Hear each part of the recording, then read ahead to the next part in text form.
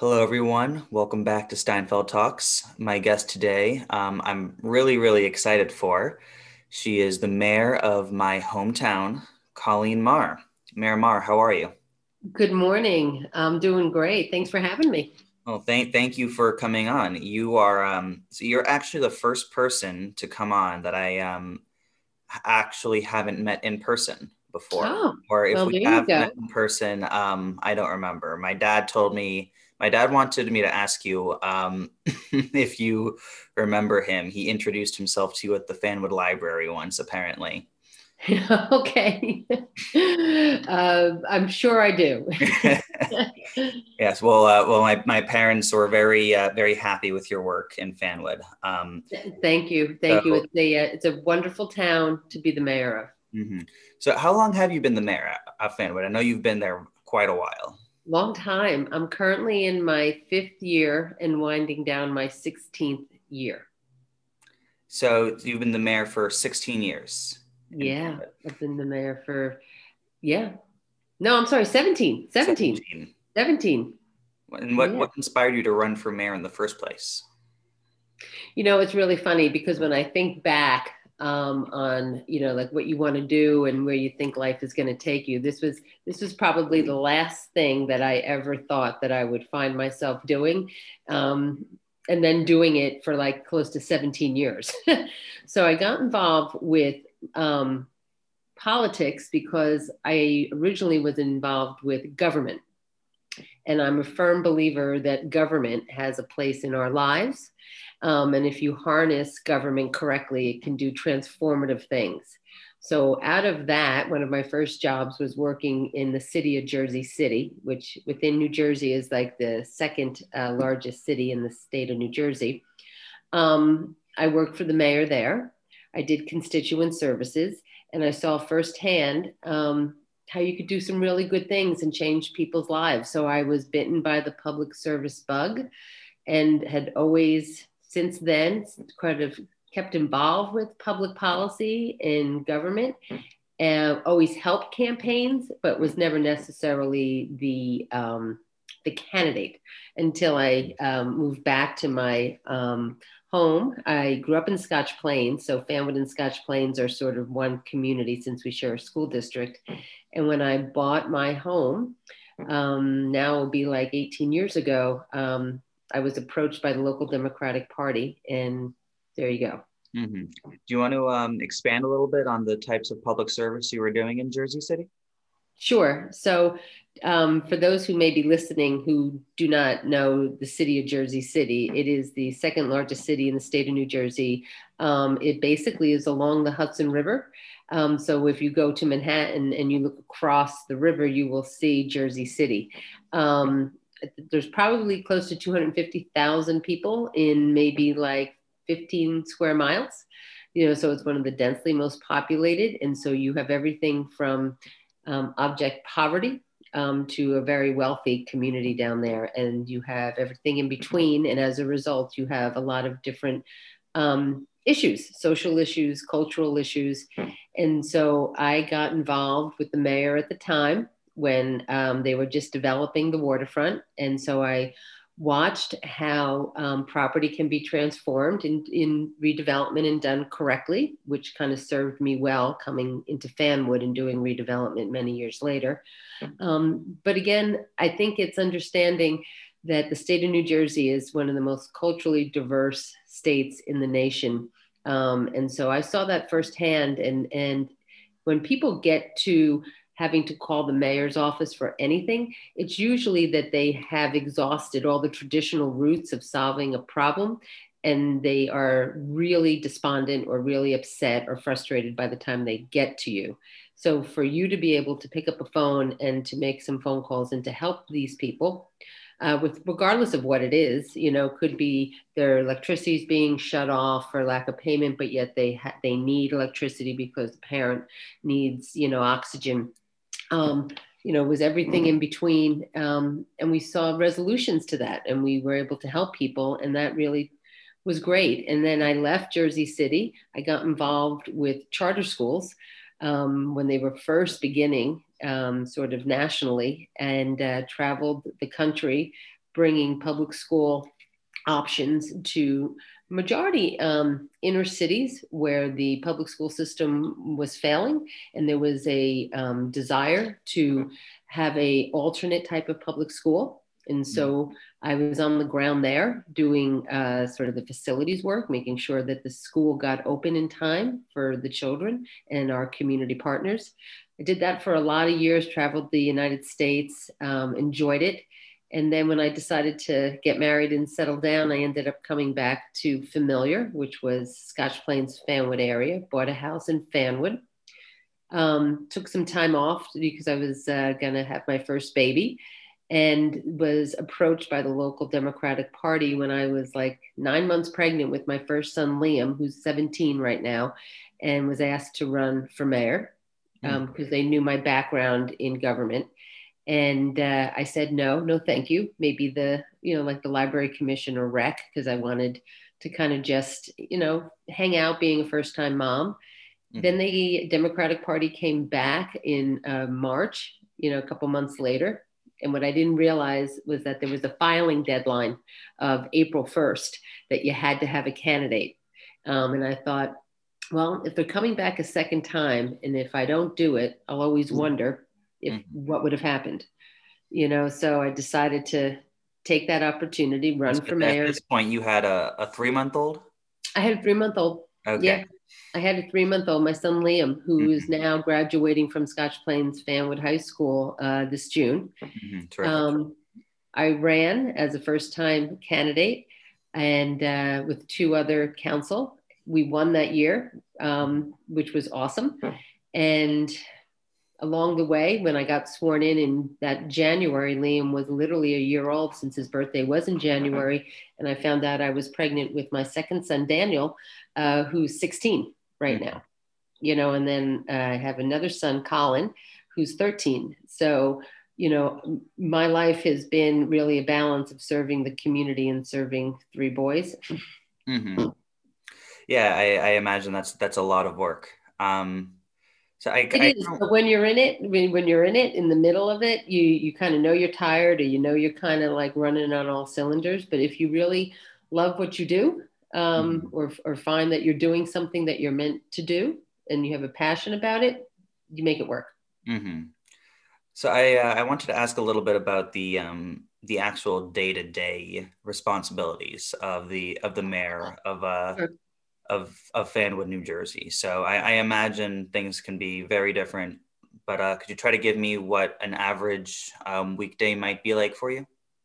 Sure. So in New Jersey, we have this thing called like home rule. We have 565 municipalities in the state of New Jersey, which is a lot for a state of about 7 or 8 million, I think we are.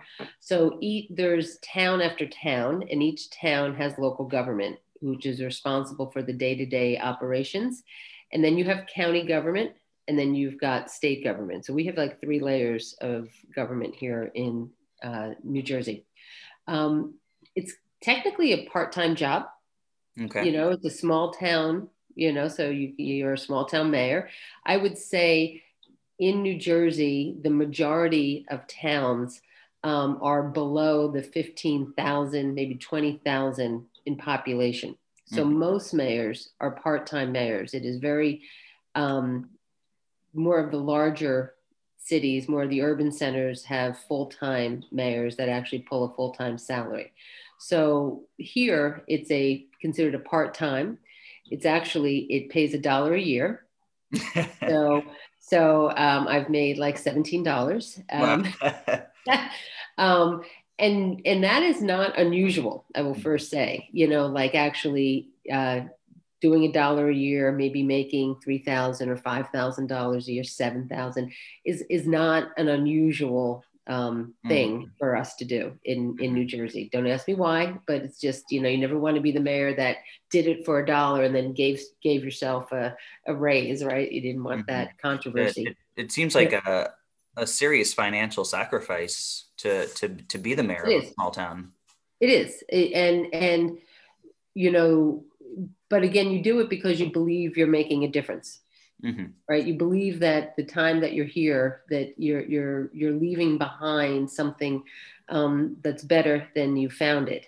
So day to day, I have to tell you, especially in the age of being connected all the time, there really isn't a downtime, right? So because you can get your emails to your phone, right? You get everything forwarded.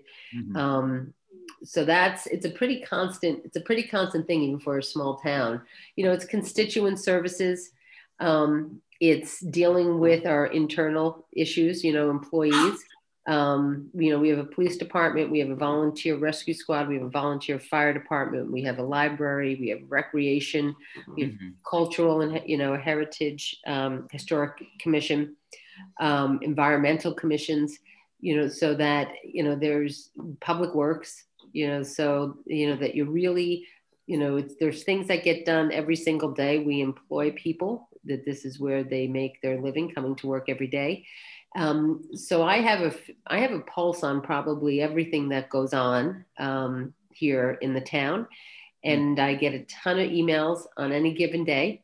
I love the fact that any resident feels comfortable to reach out to me and ask me questions. We're just in the midst of sort of COVID-19 and in between a total lockdown, and we're sort of trying to open up on the horizon of hopefully not another one as Hmm. we head into the winter.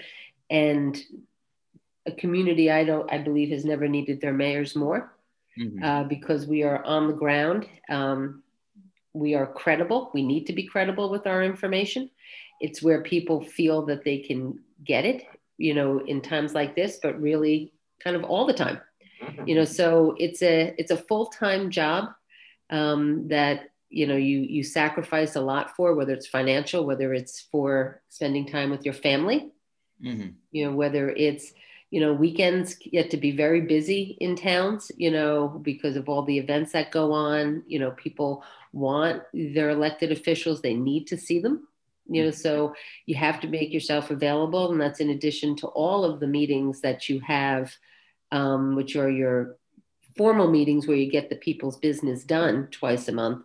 But also during each month, there are a multitude of meetings or events, from ribbon cuttings to the health of your economy, your local economy, to what's going on with your police. So it's a lot. Hmm. So I wanted to ask a little bit about the your take on how small businesses in Fanwood are doing right now with the state of the pandemic.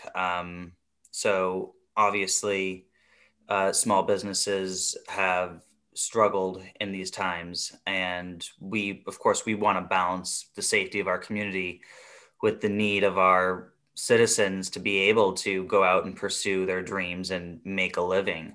So, how have you seen COVID-19 impact small businesses in Fanwood, and how have you been able to respond to that?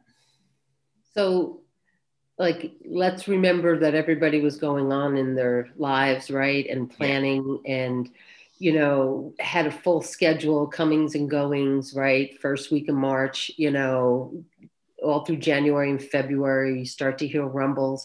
And then right around like the second week of March, like everything just stops, Hmm. which is completely unprecedented, that there in New Jersey, we were like completely on lockdown. Yeah. So it was literally going about your business, kind of seeing something going on in television, hearing something that was going on, out of China and in Europe, and watching Italy. And then boom, here it is. Everybody goes home, people start to panic over supplies, restaurants close, retail stores close, schools close, businesses send people home thinking it's going to be like 2 weeks, and then it's like 5 months. Yeah. So the local economy nationally has taken, a bullet, Hmm. and trying to keep small businesses, of which I think Fanwood is just an example of Main Street USA, where we don't have any big box realtors. We don't have strip malls. We are literally a small town, main streets, and they're all sort of mom and pop stores Mm-hmm. of people who had dreams of owning a business. And whether it is, therapy, right? Whether it's nail salons, whether it's restaurants, the food and beverage industry, whether it's gift stores, clothing stores, it just all shut down. Mm-hmm. And people didn't know what to do. And then slowly, as things reopen, we start to see how bad is. And we start to try to leverage all of the CARES funding that has come out of the federal government into states like New Jersey and into counties like Union County, where we are. There was a tremendous amount of money that came from Washington into the state and into the county. Like case in point, here in Union County, 21 towns, probably a little over 500,000 residents. We got, I think, around $110 million of CARES money, meaning that money that had to go out specifically for COVID-19 related problems or issues, and what we've seen is trying to get the money to the people who need it has taken a long time. Mm-hmm. Because there's a lot of red tape and a lot of bureaucracy because no one wants to be giving out federal money and excuse me, and not doing it in a way that when they get audited, they're going to have to give the money back. So what we're seeing is, as much as the community wants to support our local businesses, there is a amount of revenue that they'll never get back. Because sorry, could you explain a little bit about the concern about being audited? Sure. So think about this. The federal government, rightfully so, saw our economy just come to a screeching halt, and we saw small businesses, and we saw big businesses, and we saw people that lost their job. So the federal government created the CARES Act, and then put money across the United States through the Treasury. But there's very specific ways that you can spend that money, and a lot of paperwork that goes along with it. So while you can get an infusion of cash, you have to show, excuse me, a lot of paperwork about how COVID has affected your business. And so that takes time. And then there's application review. And again, there is a fear that the federal government will audit where the money went. And nobody wants to be in a position of having rushed to give money out and not done it. That's an issue I was completely unaware of. Excuse me. Yeah, it's a big issue. It's a big issue. So right now, our food and beverage industry in the state is really, really struggling. It's the weather has now become colder. There is a limit on how many people can go inside of an establishment. Here in New Jersey, it gets cold. We do not necessarily, we've had pretty mild September into October, but now it's cold. And so the margins of profit in the food and beverage industry are so small, and the staff has to get paid, right? The owners have to pay bills. They have to buy inventory. And so there's a real concern that we're going to be losing a tremendous amount of establishments that will never come back, or small businesses. And so we try to keep a pulse on what's going on. We try to follow the federal money that comes in to the state and make sure that our small businesses actually take advantage of it. I think that's one thing that we've done pretty well here, is be a resource for our main streets. About what may be available from the federal government, what may be available from the state government, and what may be available from the county government in terms of this CARES funding that has been all separated into these different pots of microloans, small businesses under, like, say, 10 or 20 people, landlord assistance, where if maybe you're a residential landlord and you have tenants that aren't paying their rent because they can't, you can try to get some CARES money to help you. You know, we've stopped all the utilities, cannot shut off anyone's utility because lack of payment right now. You can't evict anybody right now for non-payment, just because the pain is really real here, and it's palpable. And I think there's a real concern as we go forward of the health of our community, you know, which is then seen in tax revenue, right? People pay property taxes, whether they're commercial or residential. And then we collect those taxes, and then we have to give our proportional share up to the boards of education and then up to the county governments. So, you know, the other layer of this is watching the health of our main streets, watching the health of our residents, the financial health of our residents, as well as the medical health, because we are the collector of all of the taxes, and then we have to then give that money out. We don't keep it. So everyone is sort of watching how the collection rates are going across the state to see if the schools will get their share. And if the local county governments will also get theirs. That's another issue. I was completely unaware of how COVID impacting the local economy eventually trickles into the schools. It's everything. And what we have seen is that COVID has not necessarily been a expense driven issue. When you think about natural disasters, right? When you think about Sandy, when you think about high windstorms that shut power out, floods. I just want to interject. Miramar is referencing Hurricane Sandy, which hit New Jersey in 2016. Most of my listeners are from New Jersey anyway, but sure. Just for anyone who's not aware of that. Right. So for government, a lot of these disasters are really expense driven, meaning that we have to spend a lot of money as a result of something happening. What makes this so different is this turns out to be a revenue loss issue for us, meaning because nobody is traveling to New York, our parking revenue is down substantially because the courts have been closed and no one's on the road. The anticipated revenue we would get from municipal courts is like completely off.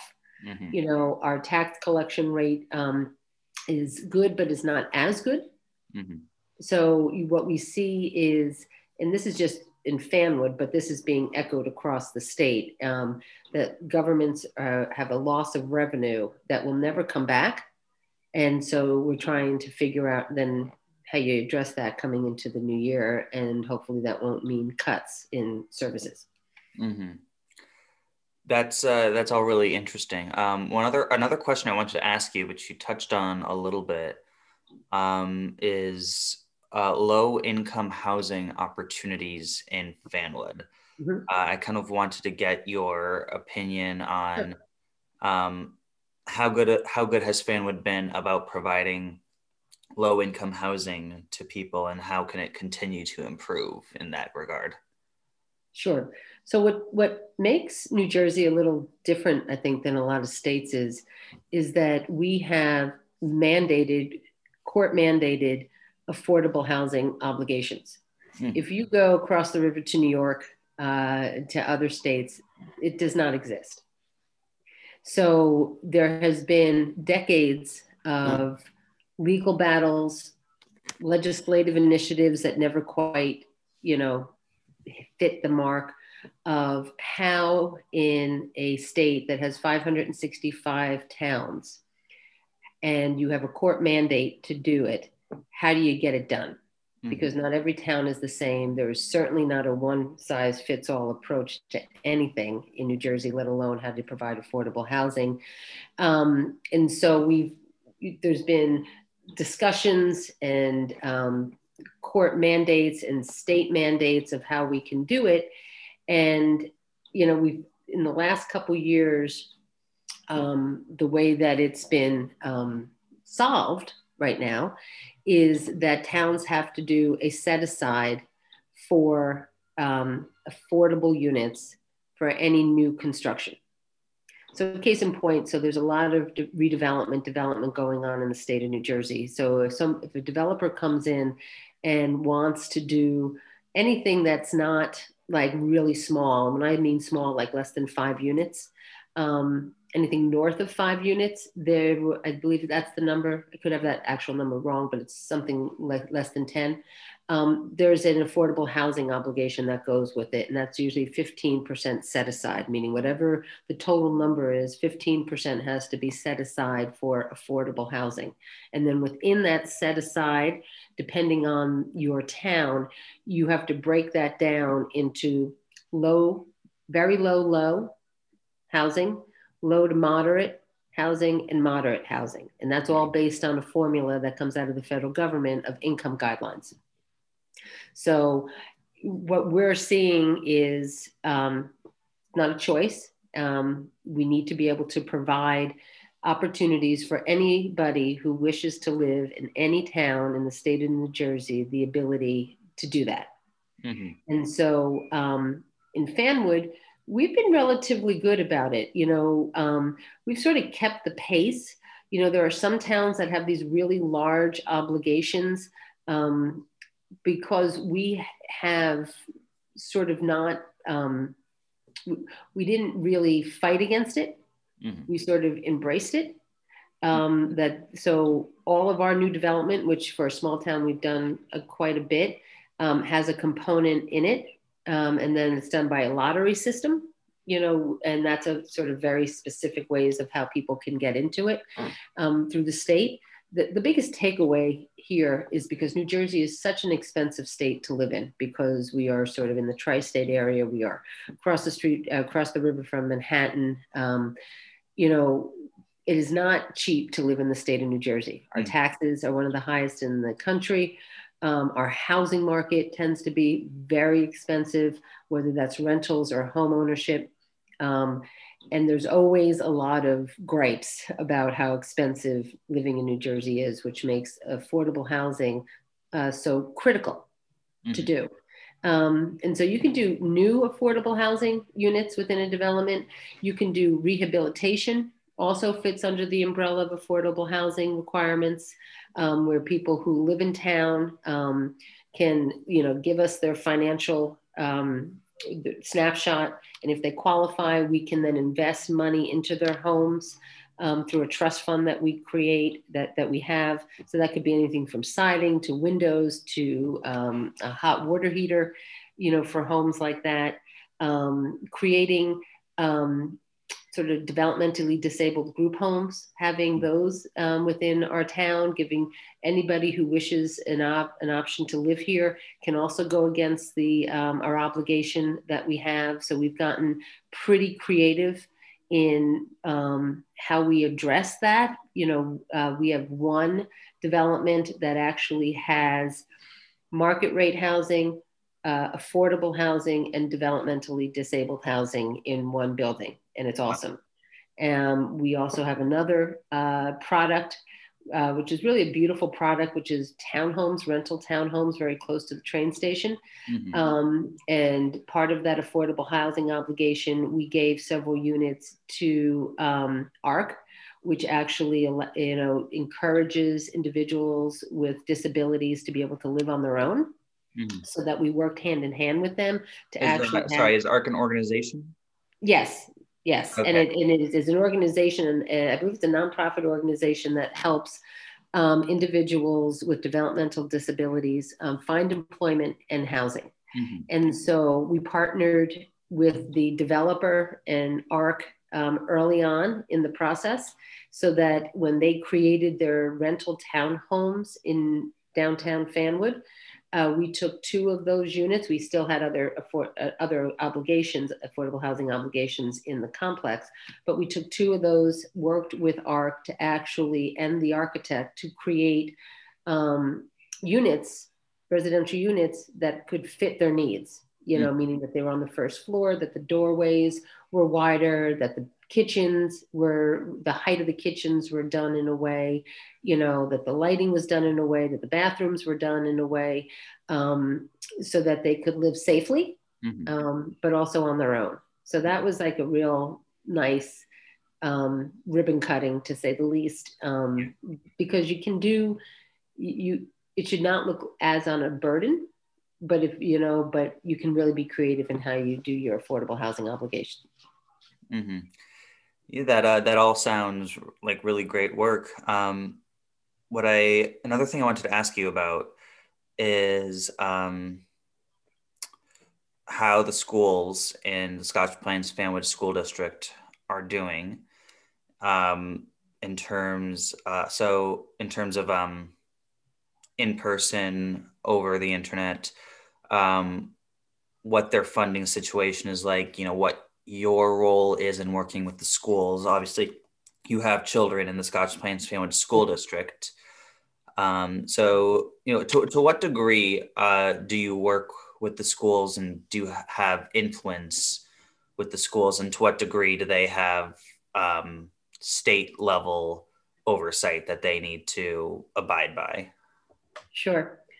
So currently, as we sit here, and it's like towards the end of October, our students have really not been back in class since last March. Mm-hmm. So that went all virtual.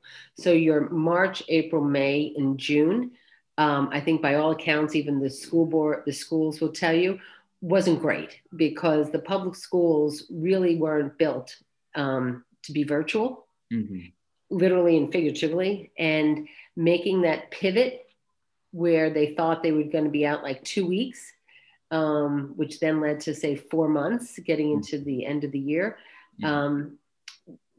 showed that there needed to be a lot of work to be done to be able to deliver, a fair and equal education for all of the kids. And so they worked hard over the summer to be able to kind of come back, virtually, not back literally. In New Jersey, again, because we have so many units, like I said, we have 565 units of government. We have equal, if not a little bit more, in school districts.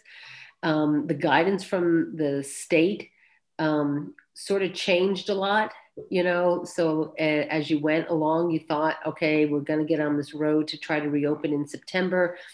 The guidelines kind of changed a lot. Things weren't as clear or easy to do, and we are in completely unknown territory here. There's no playbook. There's no, hey, let's go see how this one did it. Well, because everybody was trying to figure it out at the same time. So you didn't necessarily have a tremendous amount of consistency across New Jersey with what school looked like come September. But in Scotch Plains Fanwood, they decided to go all virtual.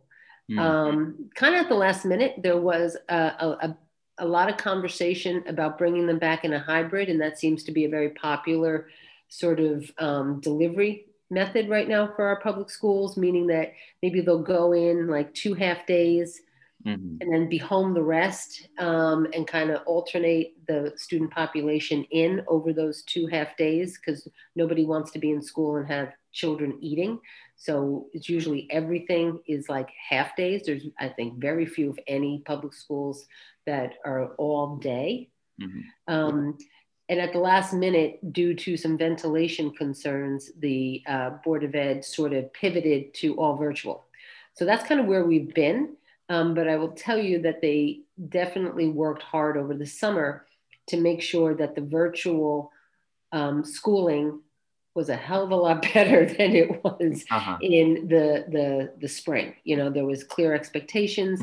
The students had to be on Zoom. I think that was like optional last spring. Hmm. And so, what is K through 12 students going to do if nothing's optional, right? Hmm. Mandatory, right? They're going to Yeah. take, the easy path.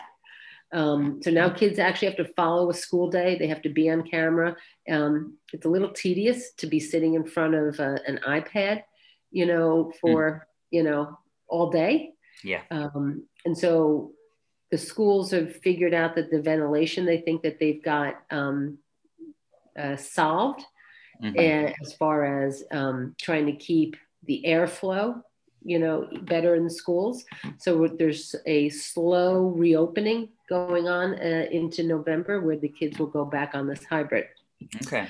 Were God these knows how long decisions, that will last because we're mm, looking into the winter surge again. So we'll see. were these decisions that you were personally involved in making, or were they up to the school board and to state laws?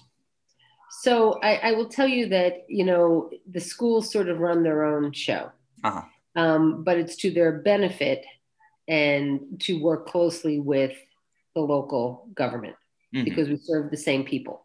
Yeah. Now that has been pretty good here. My relationship with the Board of Ed, um, and I think for all mayors and their relationships with the Board of Ed is how usually the governing body gets along with the leadership of that school district. And Hmm. so not every town has a good relationship with their boards of ed, which is Hmm. unfortunate because of the amount of money that we get paying in taxes, that you really want to have a good working relationship. Here we have a relatively new superintendent who's been wonderful, Dr. Mast, who's gone out of her way and understands the value of having good working relationships with the mayor. And we're a regional school district, so there's two towns. There's Scotch Hmm. Plains and Fanwood. So she deals with myself and my fellow mayor in Scotch Plains, Mayor Smith. Hmm. And we've done a lot of Zoom calls really for the last 6 months. We were kind of meeting almost weekly because we really wanted to understand what was going on because people will come, people come to the mayors and they come to the local governing Yeah. bodies and they want to know our thoughts. And if they're upset about something, they want us to advocate on their behalf. Hmm. So being in the know is really critical. And so I would say we have a very good working relationship, and we all understand, criticizing one another is not the way to properly deliver service. So finding solutions, and right now the solution was trying to get our kids back safely to school for their emotional as well as academic health. Hmm. And then just a quick follow-up. Have fall sports been allowed, or is that Yeah. postponed currently? No, Hmm. again, another thing that I have to give my hat, off to Dr. Mass and the school district. Because in New Jersey, there were a bunch of districts in August that basically made the decision no. They weren't going to take a wait and see approach. They just said, not going to happen. And they shut everything down. Our district, and there was many like ours, took a wait and see approach and just sort of pushed back the start of what would be the fall season. Hmm. So that's your soccer, that's your football, that's your baseball, to see. So I'm happy to report, that here we've had now our second football game.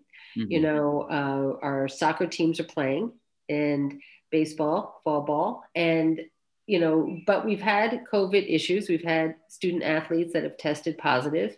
Hmm. We've had to have teams kind of quarantine. It really is such a fluid situation that everyone's so thankful that the kids get to play, especially for the seniors, which will Yeah. be their last year, and that they need to be around people and they need the exercise, Yeah. but you're never quite sure if it'll be your last game. Yeah. It's a very odd situation. Um, and it sounds like you guys are doing everything you can to give the kids a chance. Yeah. But we all need to be prepared to go back to quarantine again at any minute. I This know. this issue isn't going away. It's in fact in some places it's getting worse. We see it here in New Jersey. We see, so, Bergen County is north of where you grew up and where I am. It's closer to sort of the New York border, which was our sort of our epicenter of when COVID came into New Jersey, Bergen County, because so many people go in and out of New Yeah. York City to work. It's so close. Um, they're seeing upticks in Bergen County where they have a lot of the school districts have just sort of made a decision to send everybody home that had been open to the new year. Hmm. So we're seeing some parts of New Jersey start to tick up. Hmm. Yeah, it's definitely a very scary situation. Um, so one other question I had for you. So you've been the mayor of Fanwood for 17 years. Mhm. Um, you've done a great job. Fanwood Thank was, you. was a great place to grow up. Still Um, is, still is. That's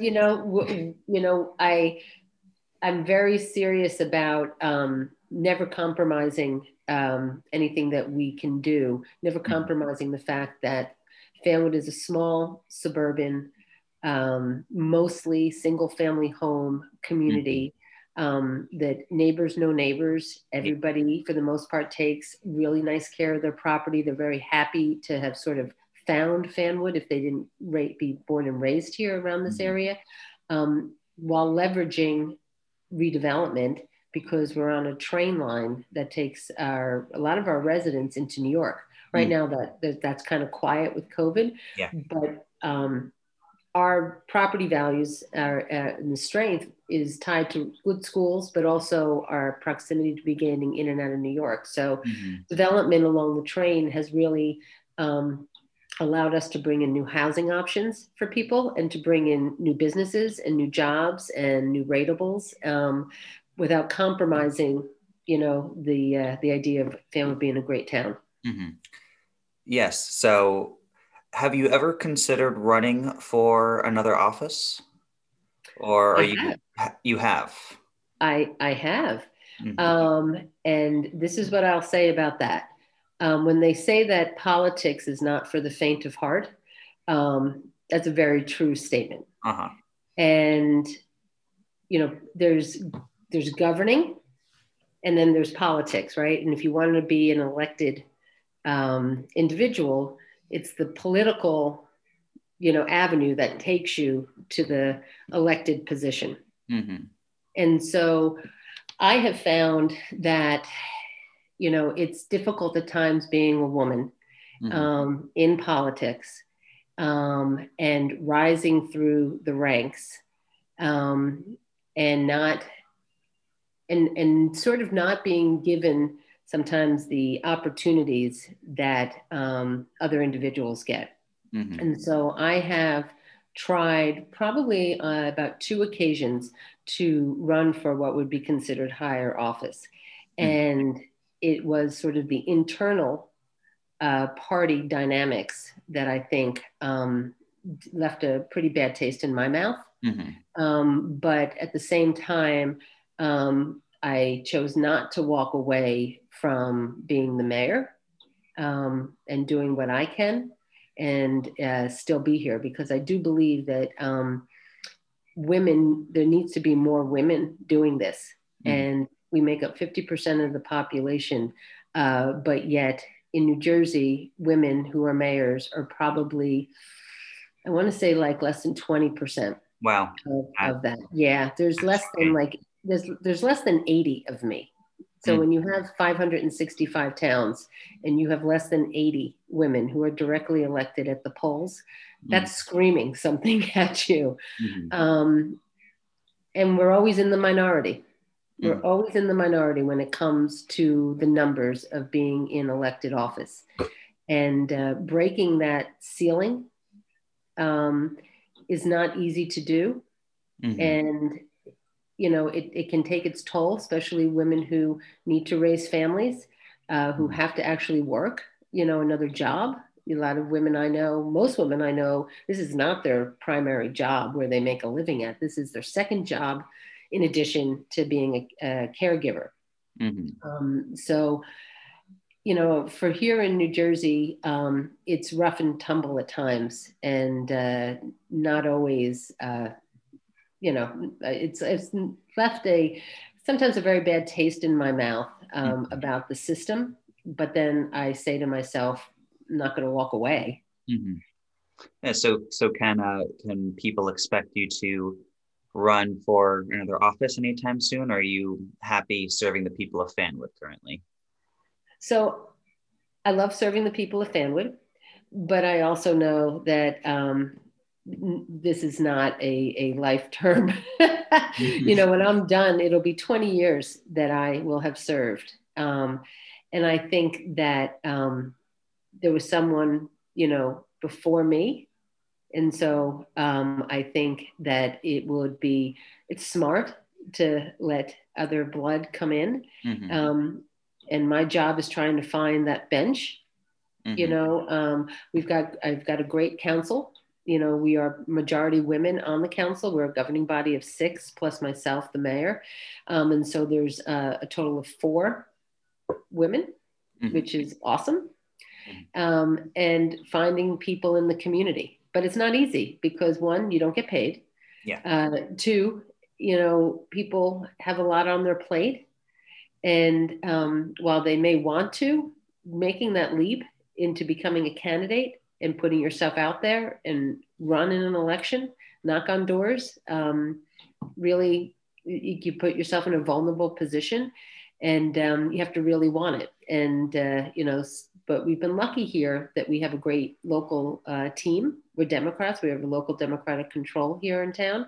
Mm-hmm. But at the same time, a lot of people don't see party affiliation on local government. They just want the job done, and they'll cross over regardless, as long as they think that, the people who are serving are putting the town first. Mm-hmm. One. So a lot of, is there any sort of division between Democrat and Republican in the governance of Fanwood, or is there sort of cross aisle communication? So when I first started, there was a Republican controlled local government. And as I said here, we're not nonpartisan. These are partisan elections, so you declare a candidacy whether you're Republican or Democrat. So when I have been the mayor and have taken the council all Democratic. And when we did that, it was for the first time in the history of the town. Mm-hmm. And so it shows me that strong leadership, a leadership that values the voter, constantly talks to the voter. I really firmly believe in transparent government. In COVID, we've had to really up our game on how we communicate. And I think that the voter/resident benefits from that. And with everybody being home, we've seen a lot more civic engagement in the last 6 to 7 months than I had in a while, because people aren't running off someplace, they're running upstairs or downstairs in their home. And so it gives them a lot more time, I think, to kind of delve into their local government. So it's been great. It's been great. And while we are all one party, doesn't mean that we don't disagree. Doesn't mean that we don't have differences of opinions. One thing I have really learned is that partisan politics on the local level should be really non-existent because people don't want to see it. They don't want to hear it. They don't mind a competition, of people who want to vie for a seat. But there really is no Republican or Democratic way to pick up garbage, figure out how to improve your library, right? Figure out, how to master plan a park. It's just, is the people that are running on the local level, do they have the background, the skills to serve? And that's usually, where the defining mark is, not necessarily the party. I think you could give our Congress a couple of lessons on bipartisan leadership. I think everything above me needs a lesson. We see it in all levels of government. Local government is the bottom rung, or as I say, but we're the government closest to the people. Mm-hmm. In New Jersey, people know who the mayor is. I don't know all the time if they know who they send to Trenton, which is our state capital, where Uh-huh. the assembly and senators. I sometimes find that they really don't know who these individuals are that represent them in Trenton, Mm-hmm. and they should, because they're making and passing bills that directly affect their lives every day. And right now, as we sit here, we're like a week out from Tuesday from our national election. And so we're seeing some pretty heated congressional races Mm-hmm. here, who we're going to send to Trenton as, Washington as our Congress, and also as our senators, and then Mm-hmm. ultimately the president. And there's a lot of feelings going on right now. So do you, as a politician, ever endorse politicians in political races, things such as Senate, Congress, president, or do you try to stay more neutral and say, I'm the mayor of Fanwood, this is my responsibility, and I don't need to go off and vouch or Right. support this person or that person? So for the most part, that's how I've been. It's Mm-hmm. very few times that I'll come out publicly and endorse up the ballot.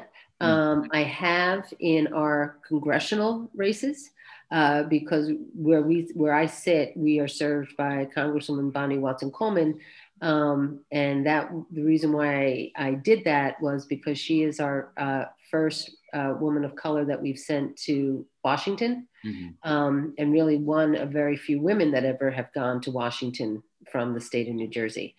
So that was very personal to me. But when I go out campaigning, it is pretty clear to me in the suburbs that when you go knock on doors, there's equal Republican, Democrat, and unaffiliated. And I don't really want to get caught up in a national conversation when running for local office, because it doesn't really trickle down. Mm-hmm. And I want to keep it clear over, especially if I'm talking to a Republican voter and I'm a Democrat. I want them to understand that those issues, while we can discuss them, it's all about how I govern on the local level. And if you're satisfied with us trying to provide services while keeping taxes flat, without cutting things that you really are important to you, which could be like leaf pickup, right? Mm-hmm. Or improvement of the parks. That's what you should be looking at. And that's hopefully what people will value, is the quality of life on the local level, and how that individual is doing that wants your vote. And we've been very successful here in getting voters who are not Democrats to cross over the ballot and find us. And so I have always said, I love an educated voter. Uh-huh. I think an educated voter does very well in taking time, not necessarily voting the line, as they say, where, you run on a Democrat or a Republican line and you just bullet vote down. I love the voter that actually will sort of sometimes crisscross over to find us if they're not affiliated with us politically. Mm-hmm. Have you publicly endorsed any candidates in the upcoming elections? So right now, I am supporting Bonnie Watson Coleman, because she's up going back to Congress, and I am supporting Joe Biden by my lawn signs on my house. Okay. All right. Well, thank you very much for coming on. This has really been a pleasure to get an insight into how a local small town kind of operates and what your leadership has done for Fanwood. So I I really appreciate it. appreciate you taking the time to do this. Thank you. No, this has been really great. I appreciate you reaching out, from the town that you grew up in, and still have interest to what's going on here. And when you're ready to start your own family, come on home. All right. Well, thank you so much, Mayor Mar. Take care. Bye-bye. All right. Thanks for listening, everyone.